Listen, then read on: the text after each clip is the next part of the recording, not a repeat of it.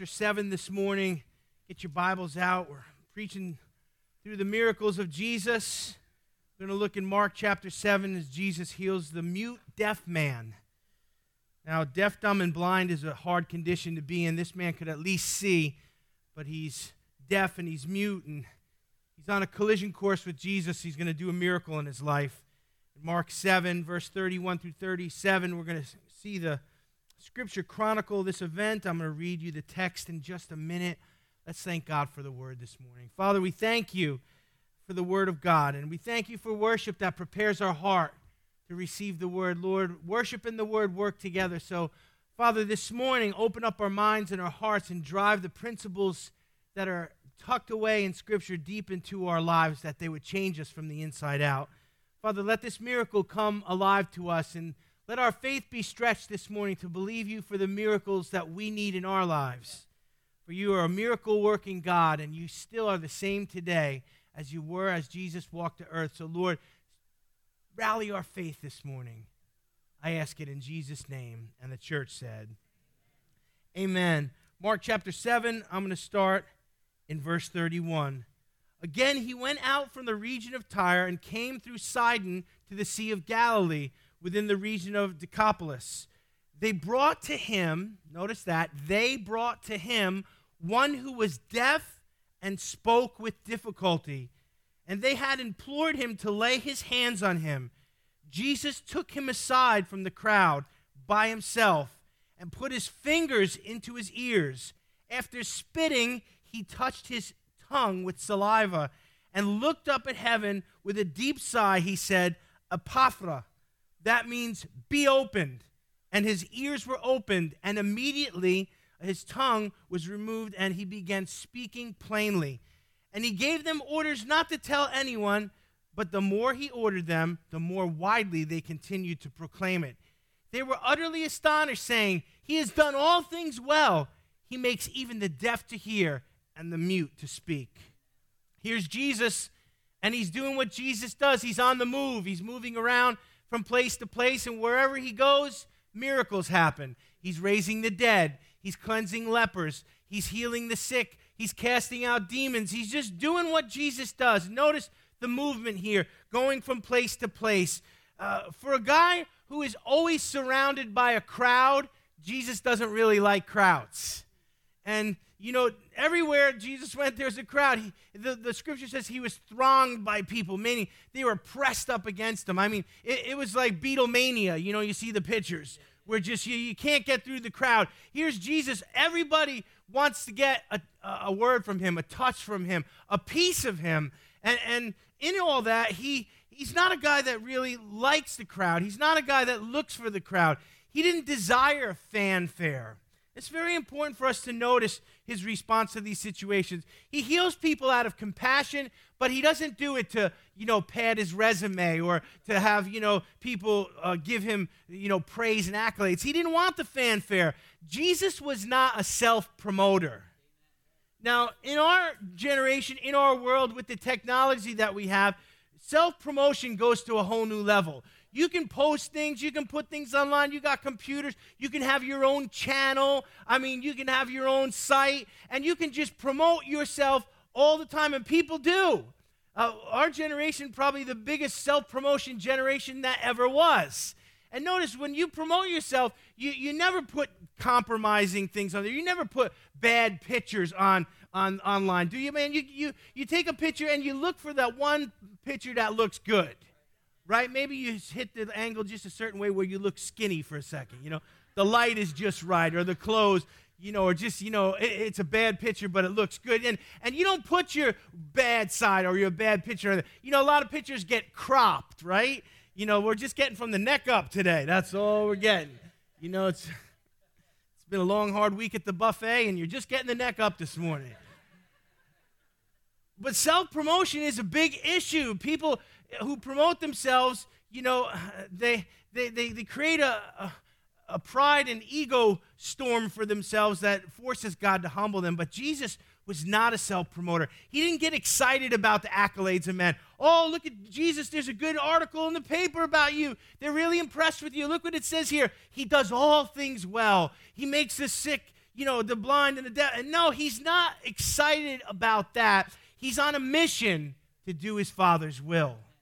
Now, everything I just described there, self-promotion, fanfare, crowds, the accolades of men, the world gets excited about all those things.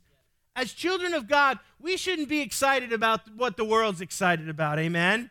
If we get excited about these same things, crowds, and everybody thinks I'm wonderful, and, I got 400 likes on that picture.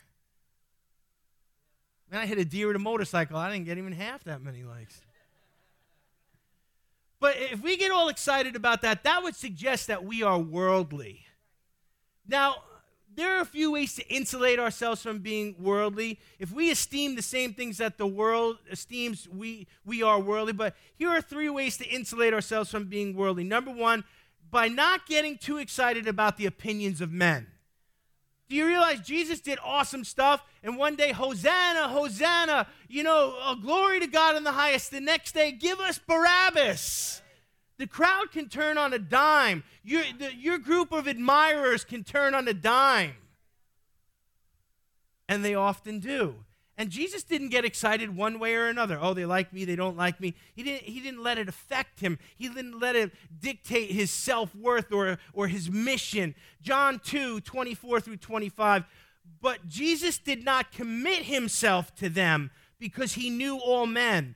And he had no need that anyone should testify of man, for he knew what was in a man. See, Jesus knew what was in man, and he didn't need man's stamp of approval, so he didn't look for it or long for it or get excited about it. And the truth is, Christians, we should be the same way. Whether they love us or hate us, we should be true to God, and we should accomplish our mission and make that the thing that excites us. Come on, anyone saved this morning? Amen? I don't know. Too many people care about what other people think, and then the bottom line is that it only matters what God thinks. The second way we insulate ourselves from becoming worldly is this: by not wasting time being self-promoters. Listen to Psalm 75, 5-7. This is awesome. The psalmist says here, lift not up your horn on high. Well, that sounds nice. What is he saying? Don't toot your own horn. Right? That's a nice way to say that. Psalmists have a way. They're lyrical geniuses, right? Look at that. Lift not up your own horn on high. Doo-doo-doo. Look at me. I need attention. Right? He says, don't do that. It says, speak not with a stiff neck. What's he talking about? You ever see people, their nose is up in the air? Ooh. Their posture gives away what's in their heart. And it's proud, and it's haughty, and it's ugly. And it says here that we're not to toot our own horn, and we're not to speak with a stiff neck. Verse 6 of Psalm 75 says, for promotion comes neither from the east, nor from the west, nor from the south, but God is the judge. He puts one down, and he sets one up. Promotion comes from the Lord. You and I don't need to try and promote ourselves. We shouldn't be self-promoters because we can't promote ourselves. In fact, if we take that route, our pride will attract the judgment and discipline of God. The third way we insulate ourselves from becoming worldly is this: by choosing to have the same focus that Jesus had. John 4:34, Jesus said to them, my meat is to do the will of him that sent me and to finish his work. Remember, the disciples were trying to give Jesus some food. He'd been ministering all day. They're like, take something to eat. He says, I have food to eat that you know not of. My meat is to do the will of what? My Father who sent me, to accomplish his mission. If we'll take that focus, that what we're here on earth for every day of our lives is to do the will of God and to accomplish our mission. Look, you and I shouldn't be worried about not living a long life. You and I shouldn't be worried about not, dying too young or whatever these fears that people have. You and I should be afraid that we step into eternity, not have completed the mission God sent us to complete. Amen? I don't want to get to heaven, early. And everybody's like, God's like, what are you doing here? You weren't done. You didn't finish the course. You didn't run the race. You didn't fight the fight. You're early. No, I don't want to do that. And you shouldn't want to do that. And all the things we do in a day and all the things we do in a lifetime, if we don't accomplish the purpose of God for our lives, we've missed it. Worldly people do their own thing, and they could care less about what God's doing. Worldly people promote themselves because they want attention to lift themselves up above others. Worldly people get excited when everybody speaks well of them. But Christians don't. We should be different. Verse 32 shows a pretty common theme that we're beginning to see here. In verse 32, it says, they brought him one who is deaf and spoke with difficulty, and they implored him to lay his hands on them. So I want you to focus in on the word they. They, and you might look at that and you say it's kind of a obscure word, but there's a they in there. They brought him to them. Who's him? The man who's deaf and can't speak. They brought him. Who is they? A lot of people hear a lot about they when they have children. Did you ever notice your children are always talking about they? They took my homework. They made me late. They did it. That's why I did it. They have new sneakers. I want new sneakers. They have new pants. Come on. It's always they. And it's the focus is going on a group of people that are kind of nameless and they're kind of obscure. And here, the they brings this man to Jesus. Now, who is the they for the deaf mute? Well, they're a group of people who are willing to get involved in a situation that will facilitate a miracle in this man's life. Their names aren't listed. We don't know who they are. I don't have a picture Bible, so their faces aren't here. But they brought this guy to Jesus. And notice, I want you to notice something about they. They were not in it for what they could get for themselves. See, and this is what we got to understand. God is looking for people who want to see the kingdom of God advanced in other people's lives, who want to get their hands dirty to help others, who want to get in the trenches and help the sick and the broken and the hurting. But you know what? Our world is too busy with what's in it for me. Well, why should I come to church? What's in it for me? Why should I serve in ministry? What's in it for me? Why should I help drag some guy around who has physical problems here so he can have an encounter with Jesus and get a miracle in his life? You see, the they is very important. And we, the church, the hands and feet of Jesus, need to be the they. You and I need to grab hold of our friends that are going through trauma. We need to grab hold of our neighbors who may be going through divorce or, financial failure. And we need to drag them to church so they can encounter Jesus, amen? There's too many empty seats here. There's too many people out there that need to encounter the presence of God, to need to see what worship is, to need to see the love of God, to hear the scripture preached with the anointing. And you and I are the they that are supposed to get them here.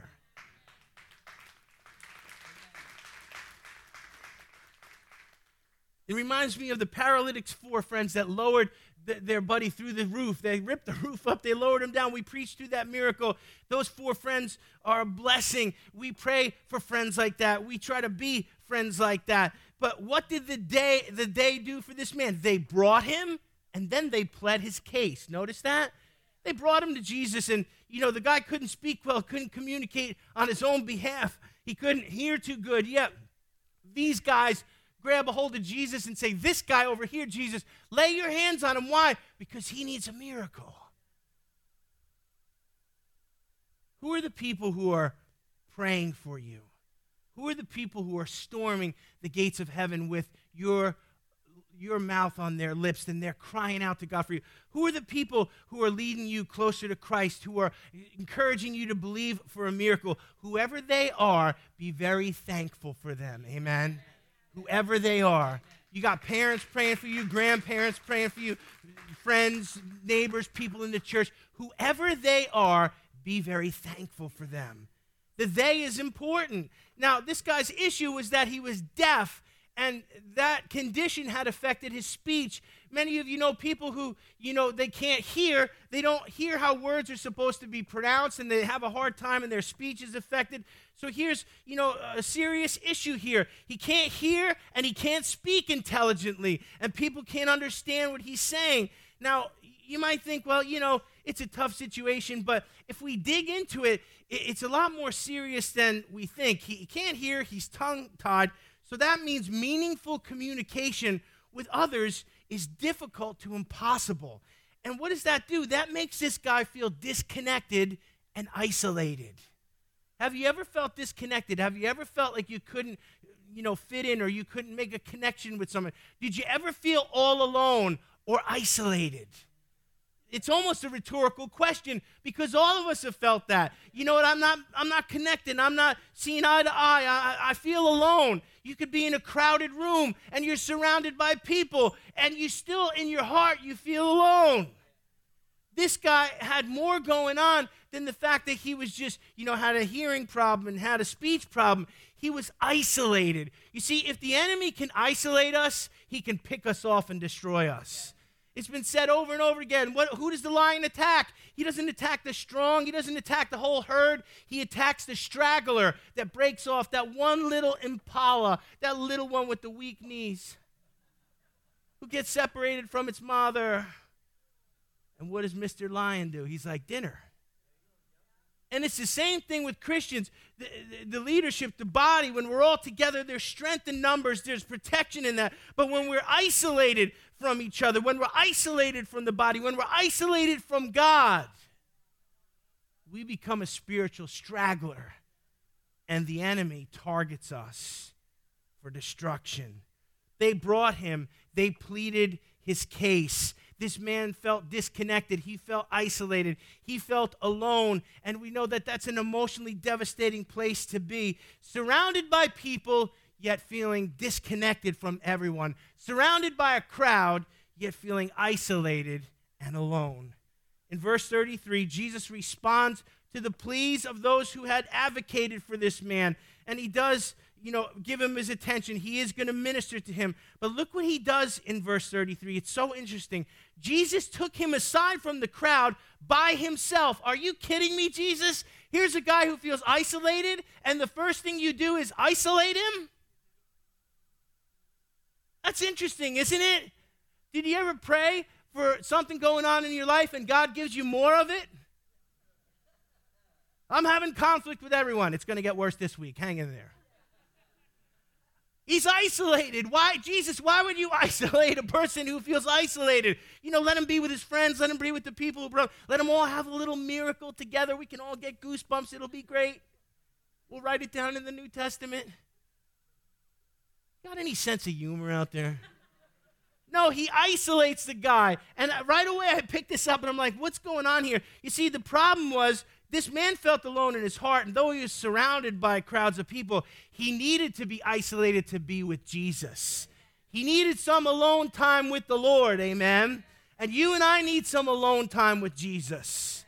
So the first thing he does is he separates him and he takes him aside. Why? Because what this guy really needs is an intimate interaction with Jesus Christ so that his issues could be healed. Now, people can lead other people to the Lord, but at some point, even when we lead people to the Lord, we've got to let them go so that they can be alone with the Lord, amen? We can come to church and we can worship together and we can have corporate worship and we can hear the word, but it's our alone time with Jesus that builds our faith and solves our issues. So,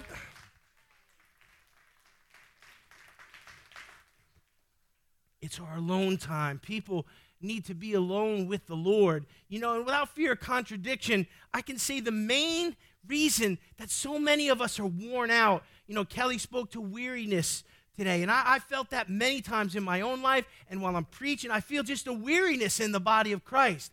The reason we're worn out and we're weary and we're broken down is because we're not getting enough alone time with Jesus. You say, well, you got anything else for us? Because that we've heard that before. But the truth is, I don't have anything else for you. I can't tell you stand on your head, quote 3 Bible scriptures, say a Hail Mary. No, none of that's going to work. Listen, it's alone time with Jesus. That's what's going to work. It's turning off the phone. It's shutting down the computer. It's turning off the TV. It's getting quiet. It's getting in his presence. And that's where the fullness of joy is that he's going to pour, and there's going to be a transfer. There's going to be a connection that will shatter our isolation. And that's exactly what was happening in this man's life. Felt isolated, but he was about to connect with Jesus in a way that would solve and heal all of his own issues. We can talk about Jesus, we can hear about Jesus, but until we get alone with Jesus and begin to know him, our lives will not change. Charles Stanley said this about the importance of spending time alone with God. He said, we can be tired, weary, and emotionally distraught, but after spending time alone with God, we'll find that he injects our bodies with energy, power, and strength. The time we spend alone with God will transform our character, increase our devotion. Then our integrity and godly behavior in an unbelieving world will make others long to know the Lord. You see, our alone time not only affects us, it affects all those around us. Have you ever been around somebody that needed more alone time with Jesus? Have you ever been around somebody that needed more sleep? Come on, you know when someone wakes up tired and they're grouchy, you know, some days when you get up, you just need to, try again. Anybody have a day like that?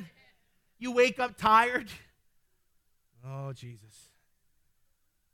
But, when we're alone with Jesus and he fills us up and he heals our issues and he gives us all the things that we long for and we've lacked, that's going to spill over to other people.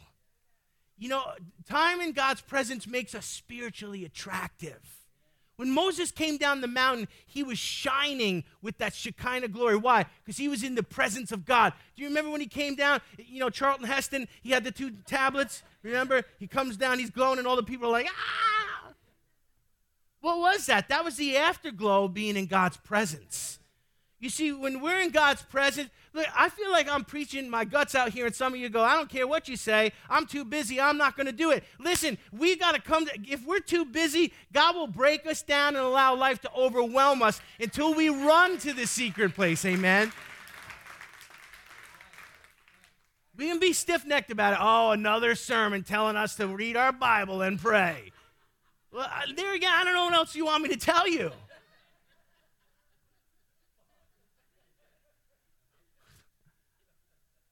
Oh, you heard this before.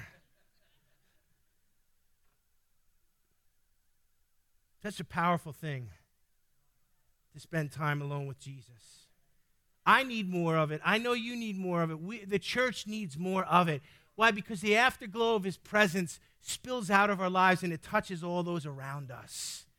And they see God in and through us. And that's the whole point of the drill.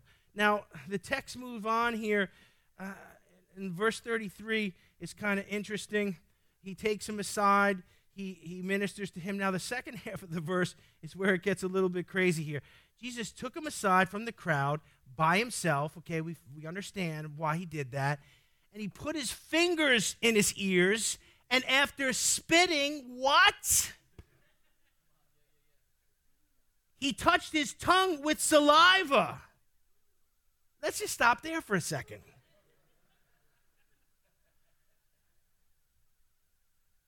I asked for a service, what do you think about the second half of verse 33? And we all agreed, it's weird. That's weird. Jesus, the guy can't hear, so what does he do? He plugs his ears. Then he starts spitting. Then he's touching tongues. I mean, it's all just weird. Now, if you're thinking it's weird, I'm with you. But I got to be honest with you. It makes me a little anxious when people copy some very unique things that Jesus did as if it was intended to be a spiritual pattern. Come on, you charismaniacs. Come on. Yeah, what we're going to do is we're going to have a earplug and spitting ministry, and we're all going to just come up to the front of the altar. And no, that's not, you're not supposed to. This is a unique thing here. And there are Christians, and bless their hearts. And, if you're Southern, that means they're stupid. Bless their hearts. But they think this is what we're supposed to do. Now we're plugging ears, we're spitting. They're the same people who make whips and overturn tables and get Class A felonies. And, there are some things that Jesus did that are weird, that were unique, that were just for that situation. But we're not supposed to make a spiritual pattern out of those things. And it makes me uncomfortable that many times people copy unique things as if they were supposed to, we were supposed to do them. I wouldn't recommend sticking your fingers in anybody's ears. Don't spit on people. Pastor Rick, I need bail money. I was just applying the sermon today. Look, I would not do any of these things unless the Holy Spirit very, very specifically instructed me to do it. But these were not to be a spiritual pattern. They were, a unique expression here that Jesus did. Jesus did some weird things. Can we agree? The prophets did some weird things. Are you aware of what some of the prophets did? Let's look at this. The weird things Jesus did. He spit on people. He made mud out of spit and wiped it on people. Hello? Don't try that. If there's any place in the Bible where it said, don't try this at home, this is probably one of the spots right here. Making mud pies out of spit and wipes it on the guy's eyes. Jesus touched lepers. That was not, a recommended procedure of the day. You stayed away from lepers because why? It was a communicable disease. And Jesus is laying hands on them. He's healing them. He's praying for them. Jesus talked to the woman at the well, breaking cultural taboos. A Jew talking to a Samaritan woman here. Jesus always smashed the taboos. And he did some weird things, and they were unique. How about the prophets? The prophet Ezekiel laid on his side for 390 days. Wow. I don't know, there again, I wouldn't say, we're going to have the prophet Ezekiel time of laying on your side for 390 days. No, Elijah ate from an unclean bird, a raven. An unclean bird brought a Jewish prophet food to eat from. Isaiah preached naked for 3 years. Don't do this.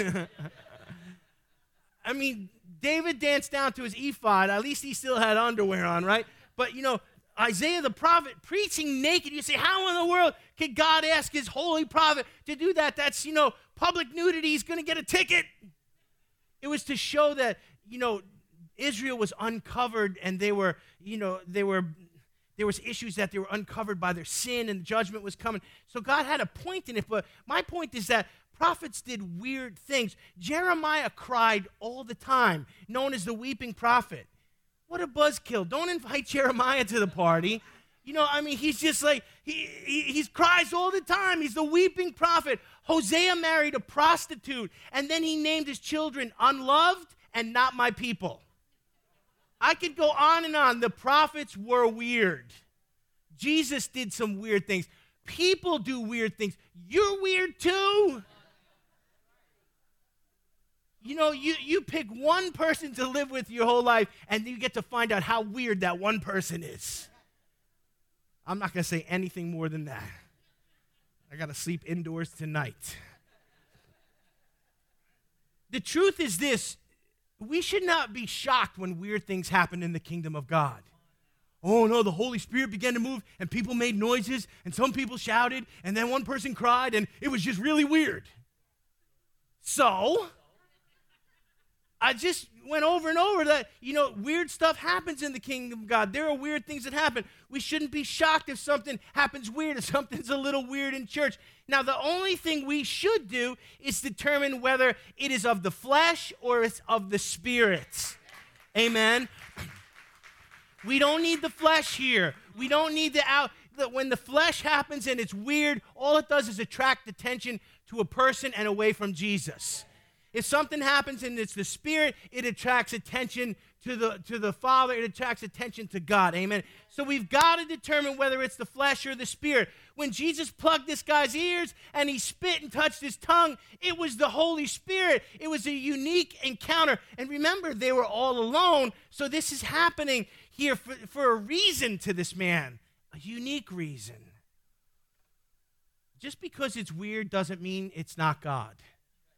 And just because it's weird doesn't mean it is God. It's either of the flesh or it's of the Spirit. So once we get past the weird here and what Jesus is doing, spitting and plugging and touching tongues and all kinds of stuff that I wouldn't recommend doing, but verse 34 shows 3 powerful things that Jesus does. And I want to cover these 3 things with you. It says in 33 that he took the man aside from the crowd by himself, put his fingers in his ears. After spitting, he touched his tongue with saliva. That's weird. Verse 34, this happens. And looking up to heaven with a deep sigh, he said to him, Ephphatha, that is, be open. So Jesus does three things here in 34 that we need to take a look at. Number one, he looks up. So he does his weird stuff there, and then he looks up. And what I want you to get out of this is Jesus, being fully God and fully man, still took the time to acknowledge the source of where his spiritual power was coming from. Jesus looked up. What is he looking up? Did he notice a cloud? Did he see a bird? No. He's looking up at the Father. He's acknowledging his power comes from on high. He's showing us that he only does what he saw the Father doing. So here's Jesus looking up what? To acknowledge his source. And that's what we should do. When we need spiritual power, when we need spiritual answers, when we need to exercise spiritual authority, we shouldn't look around. We shouldn't look for, someone who's more spiritual. We should look up to heaven, amen? We've got to acknowledge our source. And Jesus does this. He models that for us. Why? Because if we won't look up, then we don't connect ourselves to the power supply. Amen? He looks up. He models the fact that we should acknowledge our spiritual power source, where the authority comes from.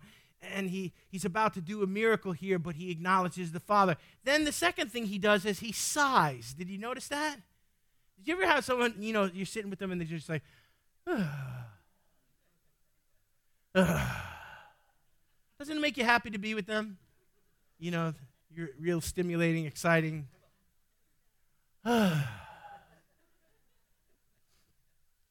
If your wife does that, she wants to say something, guys. Heads up. She's not clearing her throat. But Jesus sighs here, and it's no accident that he does. What he's doing is he's expressing emotion. That was a loaded sigh. And I'm going to show you three things that sigh represented. But what he's showing here is that, expressing emotion is a valid part of the miraculous.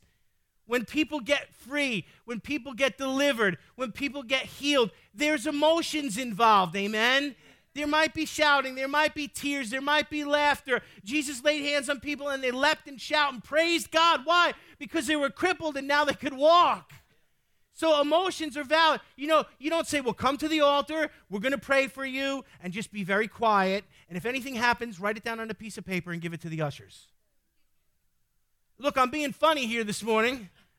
That's not what you're supposed to do. When someone prays for you and God delivers you, you're going to have an emotional response, and it's okay.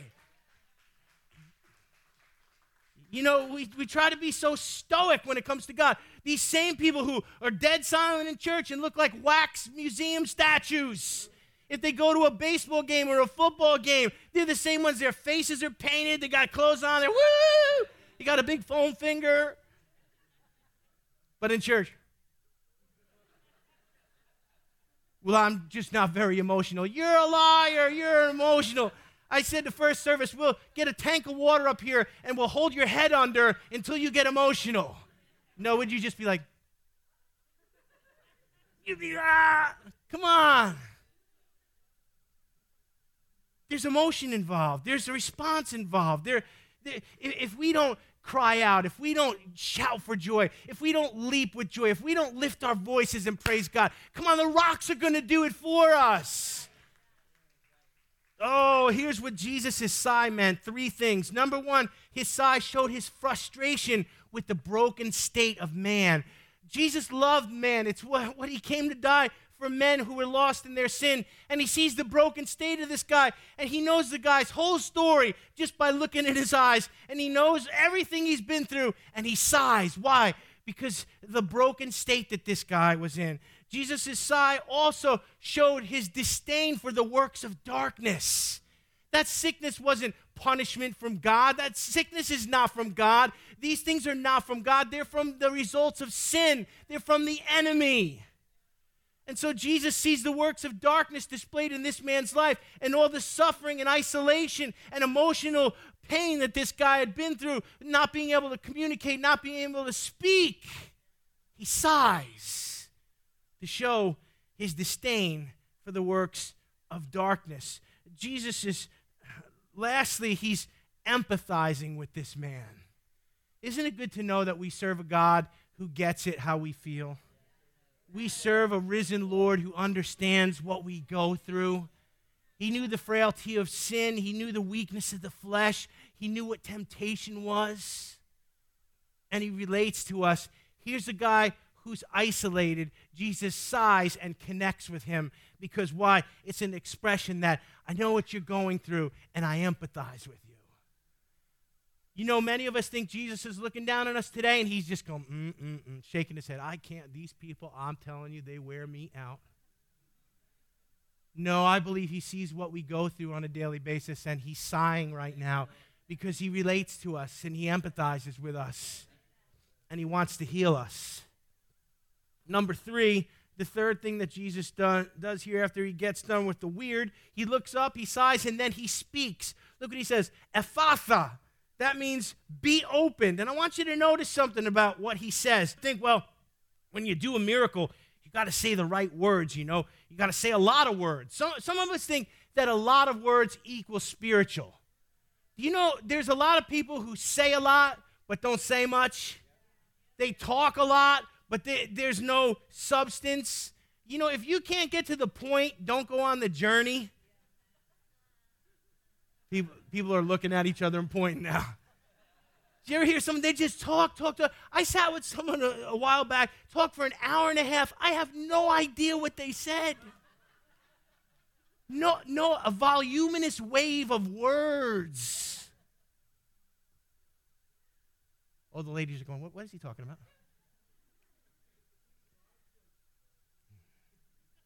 There's no explaining you, Keith.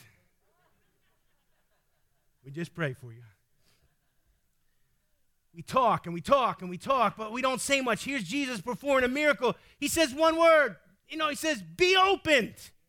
It's not cryptic. It's not, you know, there's not a hidden meaning in there. It's not, you know, you have to look up the Greek and figure out what he's trying. No, it's just simple. And I want you to see that here. He's not complicated. He's not super spiritual. He's not using speech to make himself, you know, puff himself up or to sound like he just says, be open. It's simple. It's direct. It's a deaf ears. Be opened.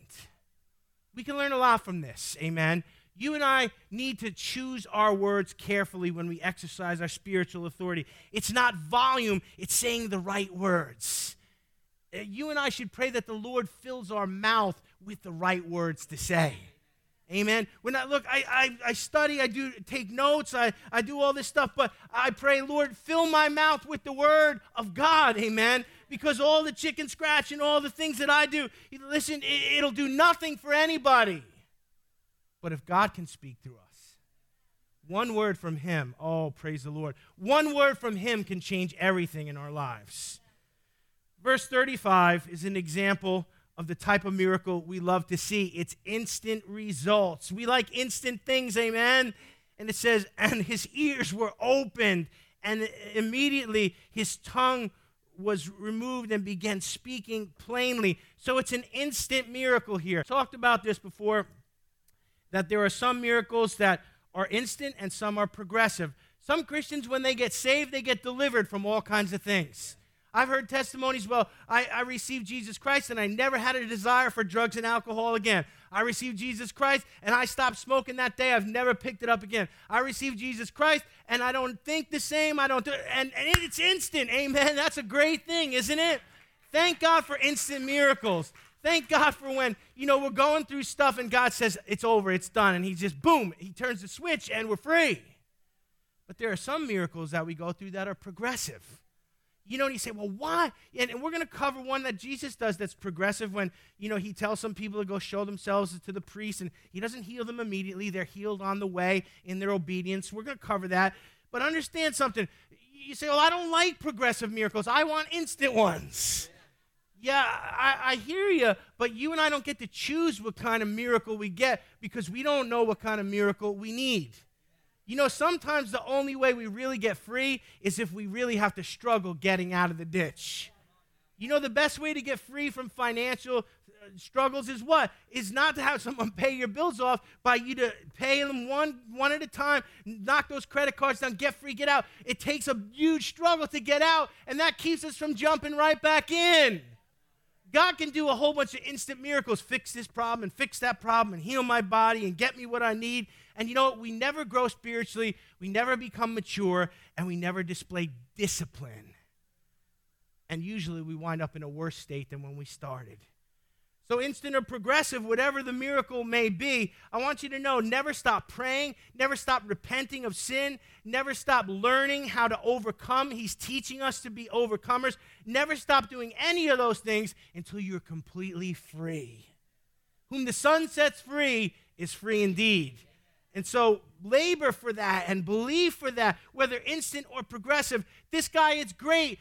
It's over for him. Jesus has sighed. He's expressed the emotion. He's identified. He's isolated the isolated man. He stuck his fingers. He spit on his tongue. And what? Now he can hear. Now he can speak plainly, instantly. It's a miracle. And it's what God does. Verse 36 through 37 is, there again, another theme in Scripture. Jesus does this powerful miracle, and he wants to keep it quiet here, and he doesn't have much success. Look what it says. And he gave them orders. So you got healed by Jesus, and now he tells you to do something. How many think, if Jesus just healed you, you would listen? No, you wouldn't. He gave them orders not to tell anyone, but the more he ordered them, the more widely they continued to proclaim it. They were utterly astonished, saying, "He has done all things well. He makes even the deaf to hear and the mute to speak." So Jesus says, guys, I brought this guy aside. I healed him. He's healed, but shh. Now, there's part of me that says, Jesus, are you kidding me with that? Because they're not going to. Why are you asking for this? They're not going to do it. He's asking them to do something, and he wants them to, but he's showing his heart here. He doesn't want the fanfare. He doesn't want the crowds. He doesn't want the accolades. He does all things well. Could you hear them? In the same group that say, "Give us Barabbas." He doesn't care about that. And so he's like, shh. It's not my time. What did he say to Mary? She said they're out of wine. He's like, woman, it's not my time. But, all right, we're going to turn some water into wine here. Did you see that? It's not that he wants to, he doesn't want to create a stir. He healed this man out of compassion because he connected with him. But he didn't do it for the fanfare. Now, everybody's amazed. Everybody's talking. It's spreading all over the place. And I want to say this. I wonder how many more miracles God would do in the Western church if we weren't so prone to merchandise them when they came. Oh, he did a miracle here, and this man, and now I'm going to write a book, and now I'm on Christian TV, and now I'm the miracle man, and it's all about me, and it's all about my ministry. Pride and ego get in the way. I believe we'd have a lot more miracles and a lot more outbreaks of the kingdom of God doing amazing things if people would stop trying to take the credit and the glory for them themselves. This is a problem. This is what I believe holds back the supernatural, especially in the West here. Is that we want to profiteer off it. We want to merchandise it. I get this. This is not a happy, clappy, amen part of the message, but it needs to be said. If God does things in our church that are miraculous, he heals people, and he's healed people of cancer, all kinds of diseases, great. And we want you to give your testimony, but it's never to elevate me. It's never to elevate this ministry. It's never to elevate anyone but Jesus, amen? Don't you dare say, such and such a pastor healed me. I've heard people, I went to so-and-so's ministry, and he healed me. Are you kidding me? I've had people say to me, well, you laid hands on it and you healed me. And not me. Jesus healed you, amen. I have no power to heal. I can barely put a Band-Aid on. But the prayer of faith will heal the sick, amen. Let's remember to always give the glory to God. I believe the kingdom would advance so powerfully if people would stop trying to take the credit for it. Jesus didn't come to build a denomination, to lift up personalities, to build church movements. No, he came to glorify the Father. And healing glorifies the Father, and God needs to get all the glory for it, not man. Jesus asked them to be quiet. Shh. And they can't. and it spreads all the way over. And that's why everywhere Jesus went, there was crowds. But he didn't care about the accolades of man. He advanced the kingdom of God. He connected with people because he loved people.